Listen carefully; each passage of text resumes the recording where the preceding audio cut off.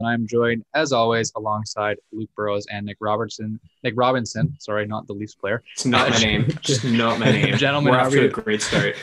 Gentlemen, how are we doing? Great. I was doing good until you got my name wrong. I It's was his talking. birthday today. That's probably why Yeah, Patrick's we were thinking about talking him. about him earlier. I'm a big fan. If you guys couldn't tell, Who isn't really? Yeah, really. Before, we have a lot to cover in today's show. Fun armchair GM segment. Before we get to that, though, please remember to download both the Barnburner and Zingo TV app, available on both iOS and Android devices. Zingo TV and also available on Chromecast, Amazon Fire, and Fire TV sticks, Roku and Roku sticks. On all smart TVs 2016 and forward. Nick, I apologize for that intro. We were talking about him earlier, so I got a little excited. Anyway, before we get to our fun segment, we have the Armchair GM. Let's just quickly dive into last night's game. Obviously, Dallas and Vegas. Dallas coming out on top just 30 seconds in to overtime. Alexander Radulov sniping that shot. Unbelievable goal from him. Final score was 3-2. Nick, your initial thoughts on last night's game? Yeah, well, obviously, big win for Dallas now up in the series. It's a good step for them. Obviously, I think we all sort of predicted. I think sort of maybe the experts were predicting Vegas was probably going to take control of that series maybe after the dominant game 2 performance that they had. But good on Dallas to fight back. And Alexander Radulov, like you said, big goal. And he's been a decent playoff performer at times in the past. Yeah. And I think he's been one of the better Dallas forwards, at least in my opinion, throughout this playoffs. At least of the big 3 between him, Seguin, and Ben, he's probably been the most effective. And it's a big goal for him, big goal for the Stars, and definitely takes another twist in that series. Luke, real quick, your thoughts on last night's game? Didn't really watch it. If I'm being honest, I caught like a tiny bit of overtime, but I watched the recap today. Could have been, I think in general, Dallas is kind of, they've proved me wrong and kind of showed that this is not Vegas's series, Yep. which I totally thought it was coming into it. Like I'm assuming most Vegas series, the team that they are, but it's going to be really interesting. I bet it goes at least 6, probably 7. It's going to be a really good series. I think it's going to be similar to the Dallas Colorado series for sure. Yeah, and weirdly enough, almost I don't want to say a battle of goaltenders, but both Leonard and Khudobin were playing excellent hockey. I'm not sure many people anticipated those being the 2 goalies who played strong. You mentioned the big 3, Nick. Tyler Seguin, only 2 goals, 6 assists, 8 points in 18 games. Not great for him, but nonetheless, if you're Dallas, you're just happy with the win. Let's move on to your team, Luke. Tyler Toffoli, in a recent interview, said that he wants to stay in Vancouver. That much is confirmed. What do you think of this? Well, Do you think his ask is going to be higher? Because as we all know, he is a free agent at the end, and that was a big trade, quite a bit of a loss in terms of future prospects for the Vancouver Canucks. Do you think they're going to want to sign him long-term, given how much they gave up for him? Well, it's. I was thinking about this today when I saw that come out, because first of all, like you're much more likely to see someone say that than the opposite, unless something has clearly happened. Like Toffoli, he's probably his first reaction when he starts talking about off-season discussions, most players will say, yeah, like I'd like to stay. But he said he wants to stay. Benning has, like we said yesterday, Benning's made a lot of comments he's basically said about every person, every player that's going to be involved in this offseason's decisions. He said, yeah, I think we'd like to keep them around. So I don't really know. Like I'm taking it with a pretty big grain of salt from both sides, from both, Toffoli's side and Benning's side. I like Toffoli's a great player. I like him, but I think considering the other players involved in this offseason and the next offseason, he's pretty low down on my list of priorities. I think he is what he is, and there's not a lot of places to go with him compared to maybe Brock Besser. So. Right. And Nick, we'll get your thoughts real quick. I'm just going to have the quote in one second. One in quickly. The quote just itself was, I want to talk to Jim and see where he's at and where the team's at, because that's priority number 1 right now.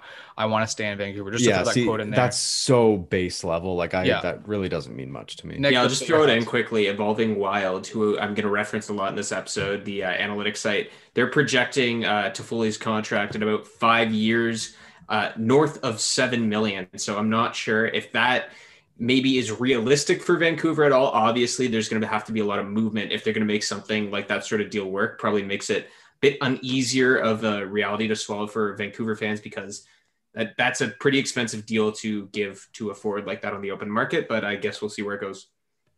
All right, just wanted to throw that one in there real quick because that was still relatively a newer quote that came from Vancouver. Real quick, one last thing before we do get to our armchair GM segment. The LA Kings have signed Sean Walker to a 4-year, $2.6 million deal on average. Again, I didn't know much about Sean Walker, undrafted out of the NCAA. Playing on the Kings' right side. Obviously, defense is a need for the LA Kings. And looking at their cap friendly, they only have 2 defensemen, except for Drew Doughty. They have Michael Anderson and Curtis McDermott signed past 2021. Everyone else is a UFA or an RFA at the end of this year. So that's obviously a need. And I know there's a lot of rumors that LA could be looking at someone like Jamie Drysdale, even at the second spot. So we'll see what that means for LA. But your initial thoughts on this signing, Nick? Yeah, he's sort of an underrated. He's a decent defenseman. I think the analytics community has probably grown to like him a bit more than the casual hockey fan. Again, Evolving Wild projected him at 4 years, north of $3 million. So they were actually pretty close on this one. But if he is worth around that $3 million, and they do their homework when they're sort of projecting these contracts, if he's worth that much and they're getting him for under it, then it looks like that's a pretty good deal for the Los Angeles Kings. If he can be a solid 4 or 5 guy for them down the road, even more than that, probably, he's still got room to grow. He's only played 1 year and a half in the NHL. We'll see where it goes, but on the surface, it looks like a good deal for the Kings. Yeah, and I mean, for a 4 or 5 guy, 5 goals, 19 assists, 24 points, that's pretty solid. Only 25 years old. Luke, your thoughts? I don't have a whole lot to say about Sean Walker, if I'm being honest. I just based on, like a quick DB search and then looking at the term and the money, it looks like a good decision. And I think what Nick said about, if he's kind of shown this in his first year or 2 in the league, it's a pretty safe bet that he's going to move upwards. And the Kings, I think all across the board, they're kind of in a position where they're going to be making decisions like that. So I don't really have an opinion on it, but it makes sense. Yep, that's fair. I know that Jules from the Crown, LA's SB Nation for the Kings, they have him at 13 in their top 25, under 25. So that's pretty solid. We're going to move on now. I'm actually going to hand everything over to Nick as he has a segment prepared, the armchair GM that we've been hyping up since yesterday. Nick, we'll give this to you.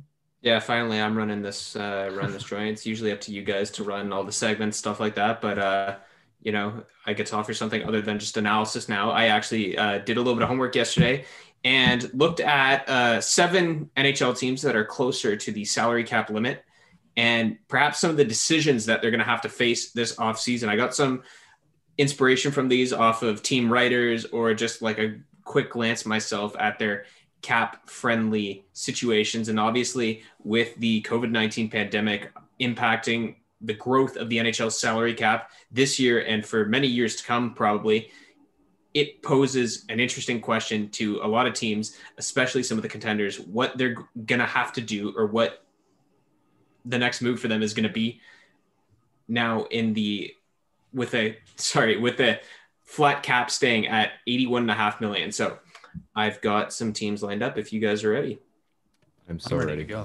All right. I will start with the Arizona Coyotes. So again, a team that would not have made the playoffs had it not been for the play-in qualifiers and them defeating the Nashville Predators in the first round.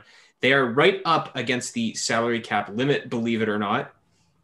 They have a lot of aging players, I think we can all agree, that are on some pretty iffy deals. And it looks like in order to maybe either try to keep somebody like Taylor Hall, a good superstar like him, former Hart Trophy winner, they're going to have to move money out. Regardless, a team like that is going to have to move money out just because of their ownership. So I'm going to ask you guys a question. Which players would you look at moving? I noted here, Derek Stepan, Phil Kessel. Derek Stepan's on 1 more year, $6.5 million as a centerman, and Phil Kessel, who has been, this is now his 4th team in the NHL, 2 more years left at $6.8 million. I'll pose to you, which one would you move? What direction are you taking the Coyotes in this offseason? Patrick?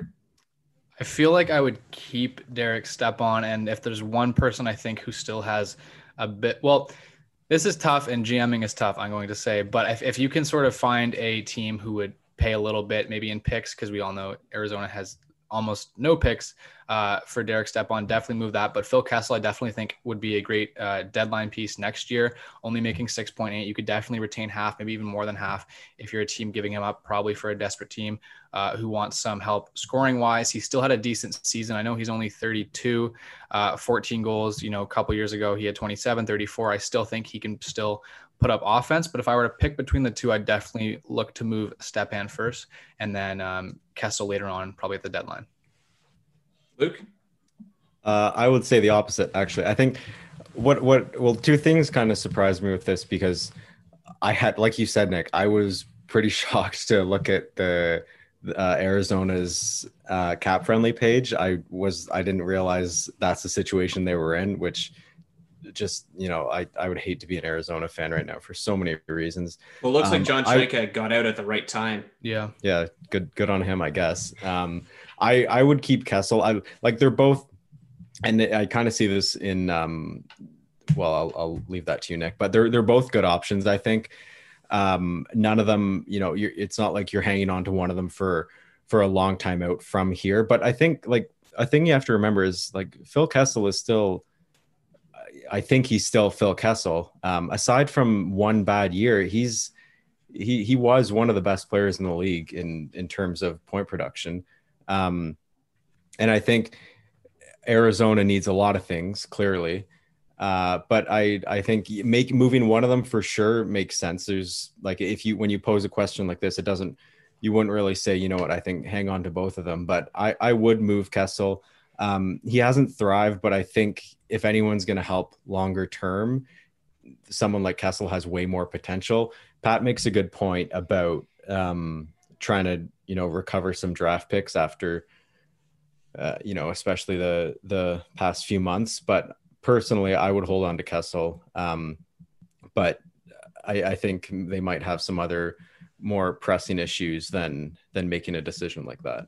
Yeah, that's the interesting part with this, because I would say either is not on an ideal contract right now. Yeah. So it but makes they're them similar. both sort of difficult to move, but they're in a similar spot. That's why I picked them. Similar salaries, and they probably contribute in a similar way. Now, Kessel probably with a bit more upside in what he can contribute on a better team right now. And I'm sure some of our Toronto fans remember his days, some of the Toronto listeners that we have listening to the show.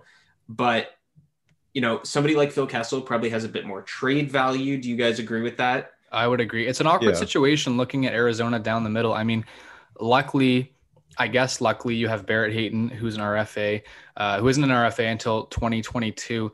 But looking down the middle, Stepan, Schmaltz, Christian Dvorak, who plays center and left wing, these are fine hockey players. They're all making from $4 to $6 million, which I don't want to say they're a tweener team. They're just an awkwardly built team that really isn't that good, with the exception of Clayton Keller and then hopefully Barrett Hayton. So I think, when rebuilding a team, you probably want to look down the middle and figure out who you're going to set as the top three down the middle.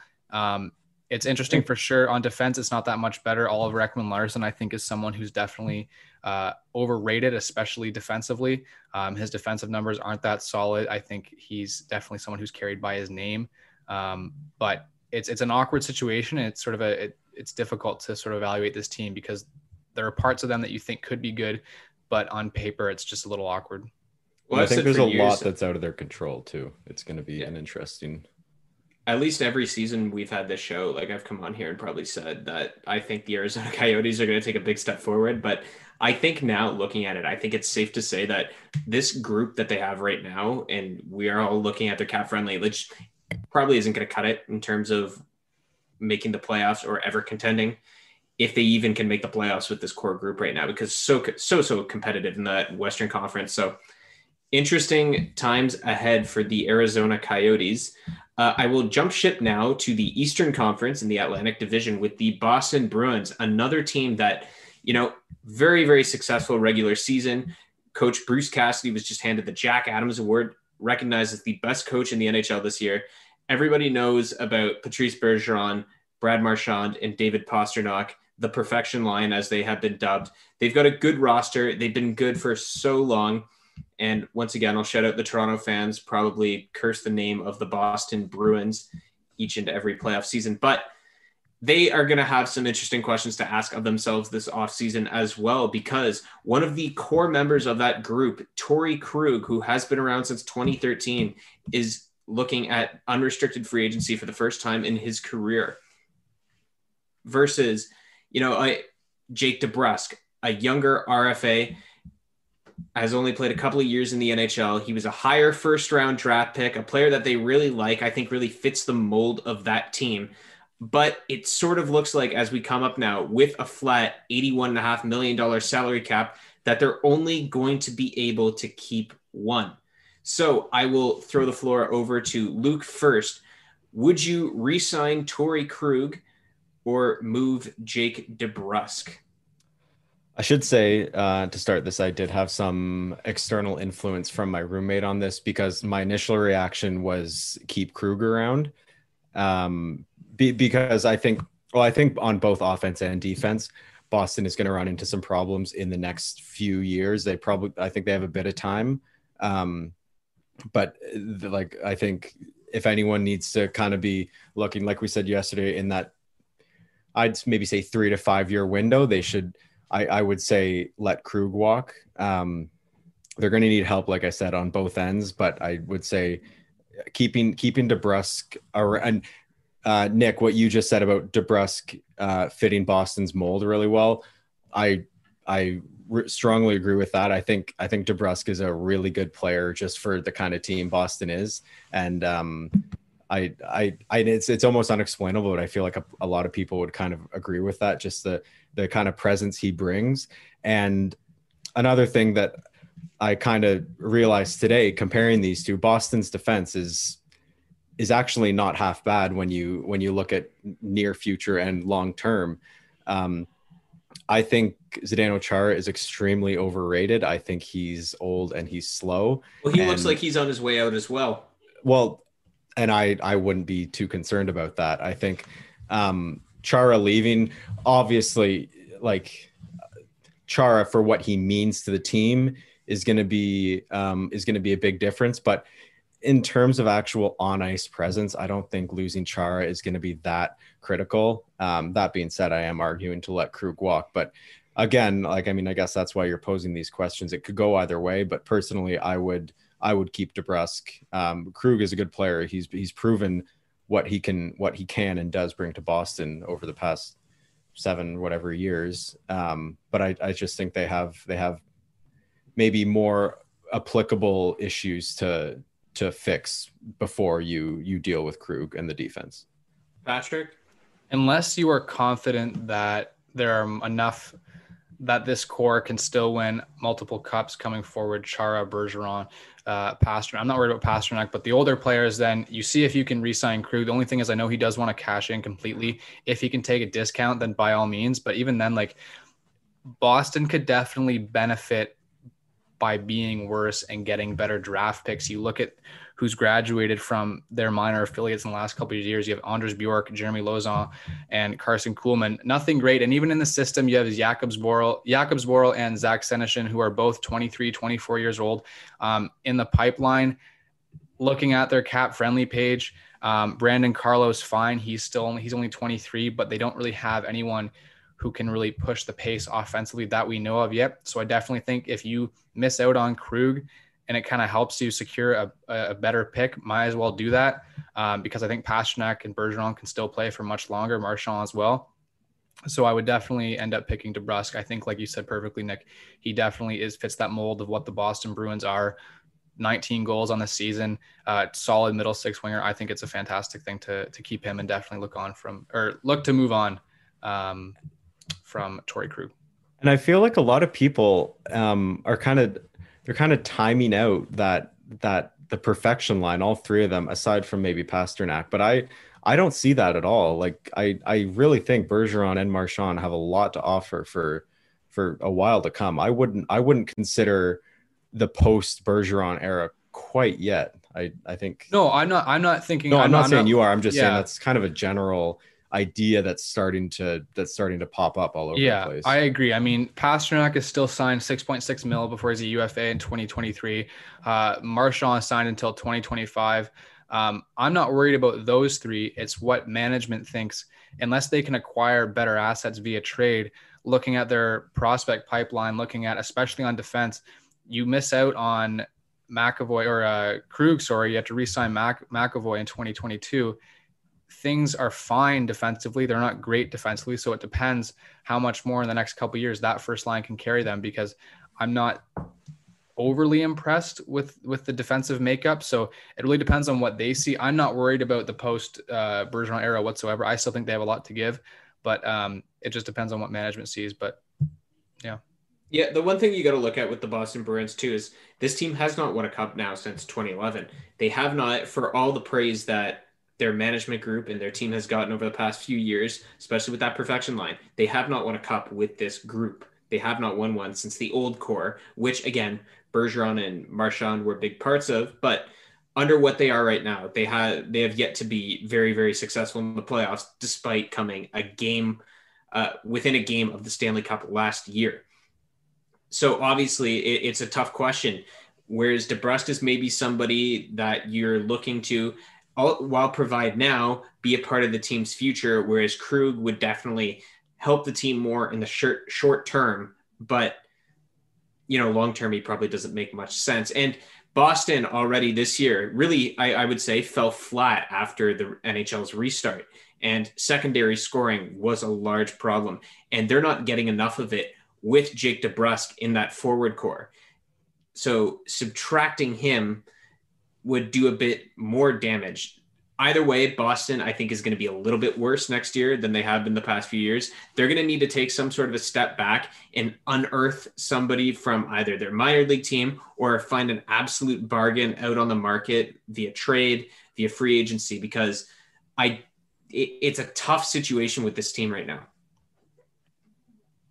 Yeah, there's nothing wrong with taking a step back. I think that's the misconception, is people look at a core and they think that they have to win for this many years in this given amount of time.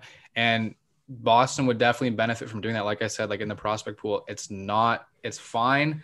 Obviously the most notable one, Jack Studnicka, the forward, but I think it'd be a great thing if they took a step back. All right. So that is our referendum on the Boston Bruins. Obviously going to be a team to watch. Perhaps this is now maybe time for Toronto and Tampa Bay to really take hold of that division, because, Boston, for what we've just said, all these struggles, all these negative things, they've still been the powerhouse of that division now for a long time. So we will now go to a topic that I'm sure is going to interest one Luke Burrows, the Vancouver Canucks. Again, another team did very well in the playoffs this year, surprised a lot of people within one game of the Western Conference Finals. Vancouver was fun to watch this year. Elias Pettersson and Quinn Hughes, obviously the bright young stars of that team, but they, despite their young talent and their reasonable amount of success this year, they are already in a bit of cap trouble, unlike other younger teams and dynasties we've seen of the past. So I will pose a question about the Vancouver Canucks to you, gentlemen. Would you pay assets being younger players or decently high draft picks, to move Louis Eriksson and Jay Beagle's contracts, one or both? Or would you simply move a roster player like a Jake Virtanen or the surprisingly rumored Brock Besser? Now, keep in mind, this would free up some money to perhaps take a go at re-signing Tyler Toffoli, if that's the avenue they want to go. Jacob Markstrom is also coming up on the market, as is Chris Tanev, and Elias Pettersson and Quinn Hughes actually are eventually going to be restricted free agents in the 1 to 2 year range. So I'll start with Luke again. What are you doing if you're Jim Benning? I'm gonna kind of cheat here, and I think a mix of both those options. So let me just say, let's all remember the kind of contract Brock Besser is on right now. That is a very good contract, if you ask me. I know that means it's very appealing, but for a team like Vancouver, if you can get that, I think you hold on to that. But that's not even the main reason I say leave Besser where he is. I say between the two options of Eriksson and Beagle, or a young asset or a draft pick, there, like we said yesterday, Jake Virtanen, and like we've said every other year, Jake Virtanen probably isn't long for the Vancouver Canucks anymore. I think take what you can with the kind of player he is. I don't think it's any secret. Some of the less than appealing aspects of the player he is. But I really think if you can move Virtanen and Eriksson out, let's, for the simplicity of what we're talking about, let's say in the same deal, if you can move Virtanen and Eriksson out for whatever, I say you do it. And I'm being very specific here. I'm not saying a player like Virtanen or a player. I mean, I'd say Beagle too. Beagle's probably more doable. I'd also be happy seeing him go. But then you hear a lot of stuff about Beagle specifically, the kind of player he is off the ice. I think he has a bit more reputation there than Eriksson does, even though us as fans, we don't really see that.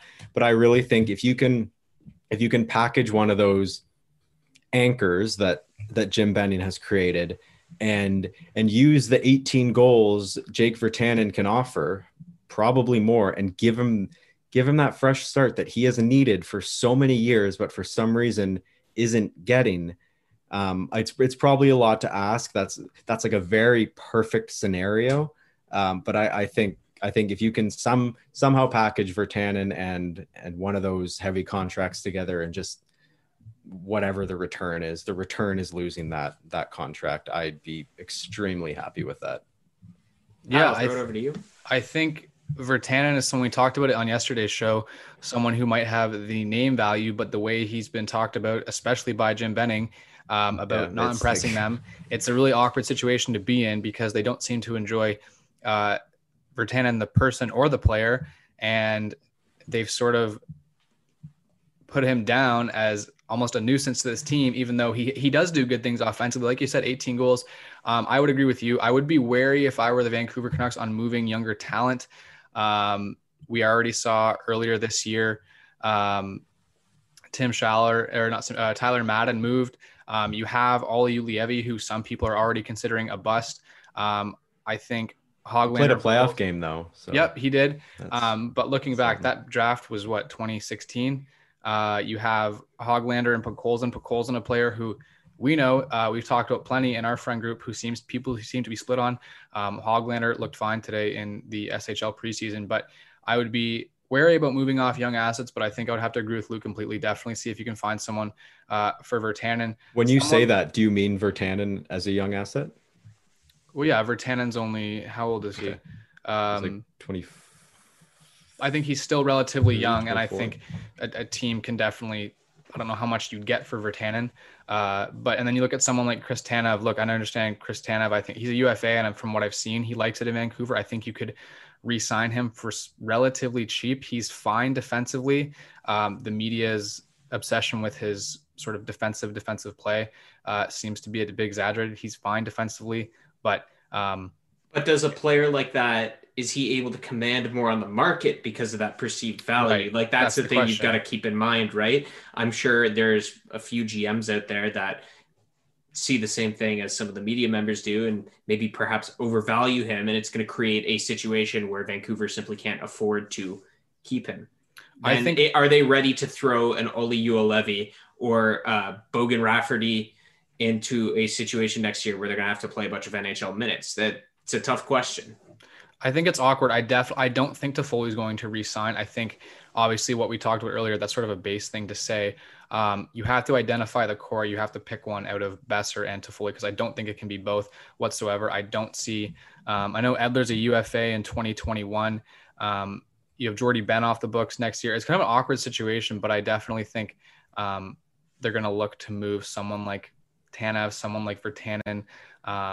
But it's an awkward situation for Vancouver. But I would definitely look to move Virtanen to start. Luke, any more on your Vancouver Canucks? Not really. I mean, like Pat said about Toffoli, like Toffoli's a really interesting case, because he's undoubtedly a good player. It's not that someone like him needs to prove himself. Not to say Besser does either. I think some people still think Besser, like after his rookie season, he's kind of wavered. I totally disagree with that. But to full, like, it's really unfortunate what was given up for him, especially when everyone knew he was on an expiring deal. So that was a bit questionable. But I really think, and I would assume Jim Benning would come to this conclusion as well. You just kind of have to bite the bullet on that one. And there's no way you can envision Toffoli fitting into this team anywhere. It doesn't make sense for so many reasons. And I'd like to not think that will be a question for Benning. It might be, knowing him, but I honestly think that should be a pretty easy decision to make. All right. So if there's nothing else to add on to the Vancouver Canucks, we can move on. We've got 4 more teams to go. Some more interesting discussions. We'll hop on over to the Pittsburgh Penguins, another Eastern Conference team. Like Vancouver, they are totally binded by some mediocre contracts that are probably being regretted right about now, similar to what Jim Benning has given out. Jim Rutherford has botched, to say, a few of his contract negotiations recently. Obviously, Jack Johnson is the main whipping boy for Pittsburgh's lack of success over the past couple of years. Look, there's a lot of great things we can say about the Pittsburgh Penguins. We could do a whole hour show on that. The Sidney Crosby and Evgeny Malkin era has given Pittsburgh fans and the National Hockey League so much. 3 Stanley Cups already. And arguably, they probably should have won a couple of more, either in between the first and second Stanley Cup, or they probably should have had a better shot last year or this year at the Stanley Cup, but ultimately fell flat, as we know, this year to the Montreal Canadiens. So I will throw the question over to you guys. Would you, if you're the Pittsburgh Penguins, pay assets like Vancouver, I suggested, to move Jack Johnson, or would you simply move a roster player like Chris Letang? Now, one thing to keep in mind here, The Athletic and Corey Pronman recently ranked all NHL organizations and their under 23 talent, and the Pittsburgh Penguins were ranked 30th out of 31 teams. So they don't have a lot on the table to offer anybody. But what they do have, giving that away to move a contract like Jack Johnson, would strip them down even further and even more damn the future of this team. So, Pat, I'll start with you. What should the Pittsburgh Penguins do here in this situation, and what should they do this offseason? Again, similar to Vancouver, Rutherford kind of put himself in a situation where he probably doesn't want to pay more assets, younger assets, to move on from an albatross of a contract like Jack Johnson or something like that. You already lost Philip Hollander. You lost Kalen Addison last year in the Galchenyuk trade. It's a really awkward situation. You don't have a first-round pick this year or next year. You lost your second-round pick this year. Do you really want to move someone like a Samuel Poulin just to rid yourself of a contract? Look, I know Jack Johnson's not that bad, or not that good, sorry, but 3.25, 3 more years. Can you stomach it a little bit longer? I'm not suggesting they move Chris Letang, but maybe moving him, help get some younger assets. A desperate team, obviously not a desperate team, but any team would be happy to have Chris Letang with them. Maybe it's a hot take, but I definitely look to move Chris Letang, recoup some of those younger assets, get more picks, get a better prospect pool. It was decent about a year and a half ago. Then they already got rid of 2 of the 3 of their top guys. That would be my move. I don't know if that's a hot take. We haven't had one of those in a while, but I would definitely look at moving Chris Letang. I think this core, I think Crosby and Malkin have more to give. This year was weird, probably because Montreal played so well, but I think it's probably right. It's a weird situation. The explanation for everything. Yeah, their top 6 is fine. Look, Gensel signed on a fantastic deal for 4 more years. He's 25. Zucker's 28. I still think Hornqvist is solid. I think the top 6 is fine. I'm not worried about their forwards. Kapanen will help in the middle 6. But defensively, get some cap space, get some younger players, and recoup and move on from Chris Letang. Before I let Luke have thoughts on this, I'll just elaborate on one point you made here, Patrick. That is the key in this one and in the Vancouver hypothetical that I posed. When you're trading these roster players, the actual good roster players. You're going to get back good assets if you're the Pittsburgh Penguins, whether that be in the currency of picks and prospects or perhaps a younger forward or something like that. There are teams that are going to want a player like Chris Letang in this situation, and they will pay a pretty penny for him. So while you are not adding exactly much more strength to your roster when you're trading away a player like Chris Letang, you're going to get something good back for him, be it now or in the future, whereas you're simply just stripping the future to get rid of a contract like Jack Johnson's. Obviously, Pittsburgh is going to try and win every single year that they have Crosby and Malkin. They have the right to do it. But how much more can they afford to risk the future? Luke, I will add, I'll add one more thing. Pat first. That's okay. Just about, I don't want to compare Jack Johnson to Chris Tanev, and that's not what I'm doing. But the perceived value of someone's defensive play, again, Nick, we talk about it endlessly. Old hockey men who think those types of players are solid. We saw at the year-end presser, Jim Rutherford had nothing but praise for Jack Johnson and his solid, stellar defensive play. I think if someone wants to pay for Jack Johnson, that could happen. But like you said, taking a step back, same thing we said for Boston, same thing we said for Vancouver. Again, although Vancouver still has more prospects within their system, or better prospects than their system, I would say. Yeah, go ahead. I'm going to interrupt right now because very appropriate that we're on the topic of the Pittsburgh Penguins. The Pittsburgh Penguins, actually, according to Michael Russo, who writes for the Minnesota Wild in The Athletic, it appears they have just dealt Nick Bjugstad to the Minnesota Wild. The Pittsburgh Penguins trade Nick Bjugstad to Minnesota. Looks like it could be a conditional draft pick heading the other way.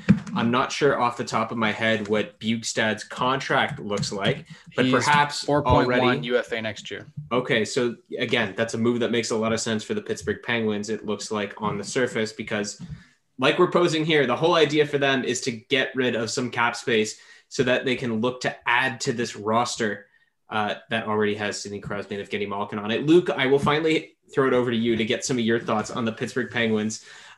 We had a few interruptions right there, but I mean, this hypothetical might not mean anything anymore, but we'll keep with it. What would you do? Would you pay assets to get rid of Jack Johnson, or would you simply trade away somebody like Chris Letang? If I could do neither, I would do neither, especially after the news of 2 minutes ago. But I agree with Pat on a lot of points, but I also don't. I think I agree in the sense that if you can just stomach Jack Johnson until he's gone, just deal with it. It's not ideal, but what you'd have to do to move him out, I just don't think it's worth it, especially for the Pittsburgh Penguins. And I also, to disagree with Patrick, I don't see any reason to move Chris Letang. Like you said, Nick, obviously giving up a roster player, especially a roster player like Chris Letang, you're going to get back some future worth, but I don't see a necessity for that. I think Pittsburgh made a pretty interesting statement by acquiring Kapanen in the Toronto trade.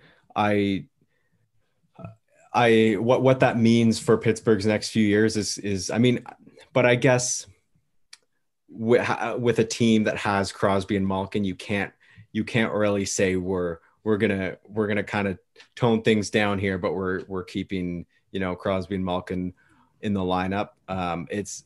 They're not in a bad situation, I would say, but they're definitely in an interesting situation. And this Bjugstad trade adds a level to it. It kind of clears it up a bit. It's kind of a roundabout way to solve their problem a bit, but it works. So I think that's good. But to answer your question, ideally, I would say neither. I don't think it's worth it to move Jackson. I don't think there's necessity to move. So it looks like it is a trade for a conditional 7th round pick. So just a pure salary dump on Pittsburgh's part. I think that's a solid move. I think that's a good one for Jim Rutherford, something he needed to do. So obviously Pittsburgh, perhaps Jim Rutherford was listening to the show, and as soon as we got onto the topic of the Pittsburgh Penguins, decided, wow, I better flip some bad contracts. Okay. I think we've got 10 minutes left in the show here, and we got 3 more teams to go. So we'll go a couple of quick ones here. I don't think these ones are going to generate much. Nashville Predators. Would you look at this offseason into buying out Matt Duchene or Ryan Johansson? Both of those players are centermen. They are good centermen. They have shown glimpses of being elite talents in the past, both making north of $8 million. But the Nashville Predators, and for all the praise that everybody is hyped on or has dumped on David Poile over, the past 5 years when Nashville's been really good, they fell flat, really, really flat this year. And they look perhaps behind the pace, and they're starting to fall behind the Colorado Avalanche, St. Louis Blues, and the Dallas Stars in their own division. What direction does Nashville need to head in? Do you look at buying out one of these contracts, especially one like Duchene's that they just signed on July 1st? Pat, quickly. My first answer would be no. I wouldn't buy out either of them. Look, Nashville's a team, especially this year, that was extremely unlucky. I still think they're a really solid team, especially down the middle. Ryan Johansson, I think, is a little bit overrated looking at his numbers. He generated very, very, very little offensively looking at his heat map from HockeyViz. He struggled immensely there. I still think they're fine players. I think if you have Johansson, Duchene, Turris down the middle, Nick Bonino as well, their defense is still solid. I wouldn't look to strip either of them away. But if I had to pick one, I would probably go Johansson because Duchene played really solid hockey. Obviously didn't show up as much as people would have liked on the score sheet, but Johansson's a year younger. He signed one less year than Matt Duchene. I would look at moving him or buying him out before Duchene. Luke? I would agree with Pat for the same reasons, but like they're both such similar players in such similar situations. Like their age, their term, their production, it's all very, very close. So, I mean, either or, but just again, for the reasons Pat said, I would probably hang on to Duchene. I think he kind of has that edge, and he's kind of proved it. Like I think 2 years ago in Ottawa, he had a really good year. Really good year. And not to say neither of them are bad players at all, but if I had to pick one, I'd say Duchene has that edge, but again, very similar situations. It's almost eerie looking at their DB and cap friendly page.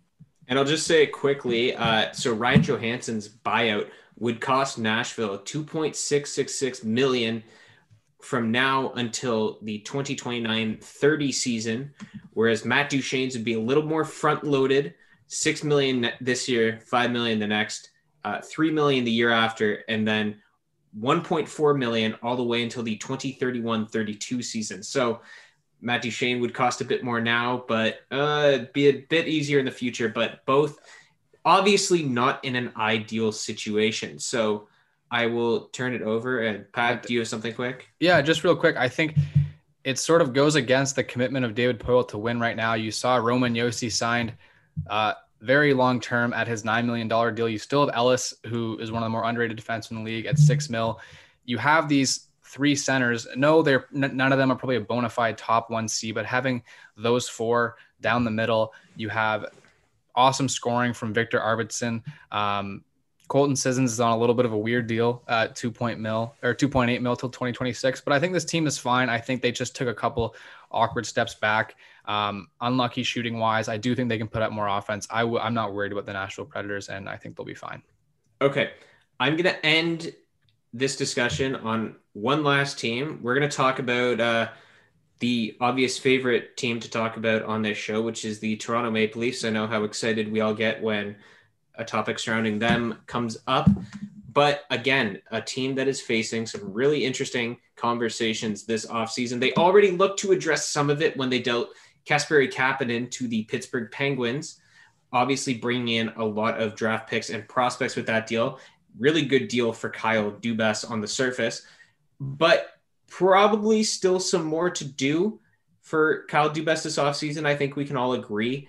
Toronto, obviously, again, like so many of the teams that we've talked about in this discussion, fell flat in the playoffs for what feels like the millionth year in a row. They lost to the Columbus Blue Jackets in the play-in qualifier in 5 games. Toronto Maple Leafs, I will pose the hypothetical question to you guys. Obviously, everybody and their grandmother knows that the Toronto Maple Leafs need to upgrade their defense. It's been said for a long time. It's like beating a dead horse. Everybody knows it.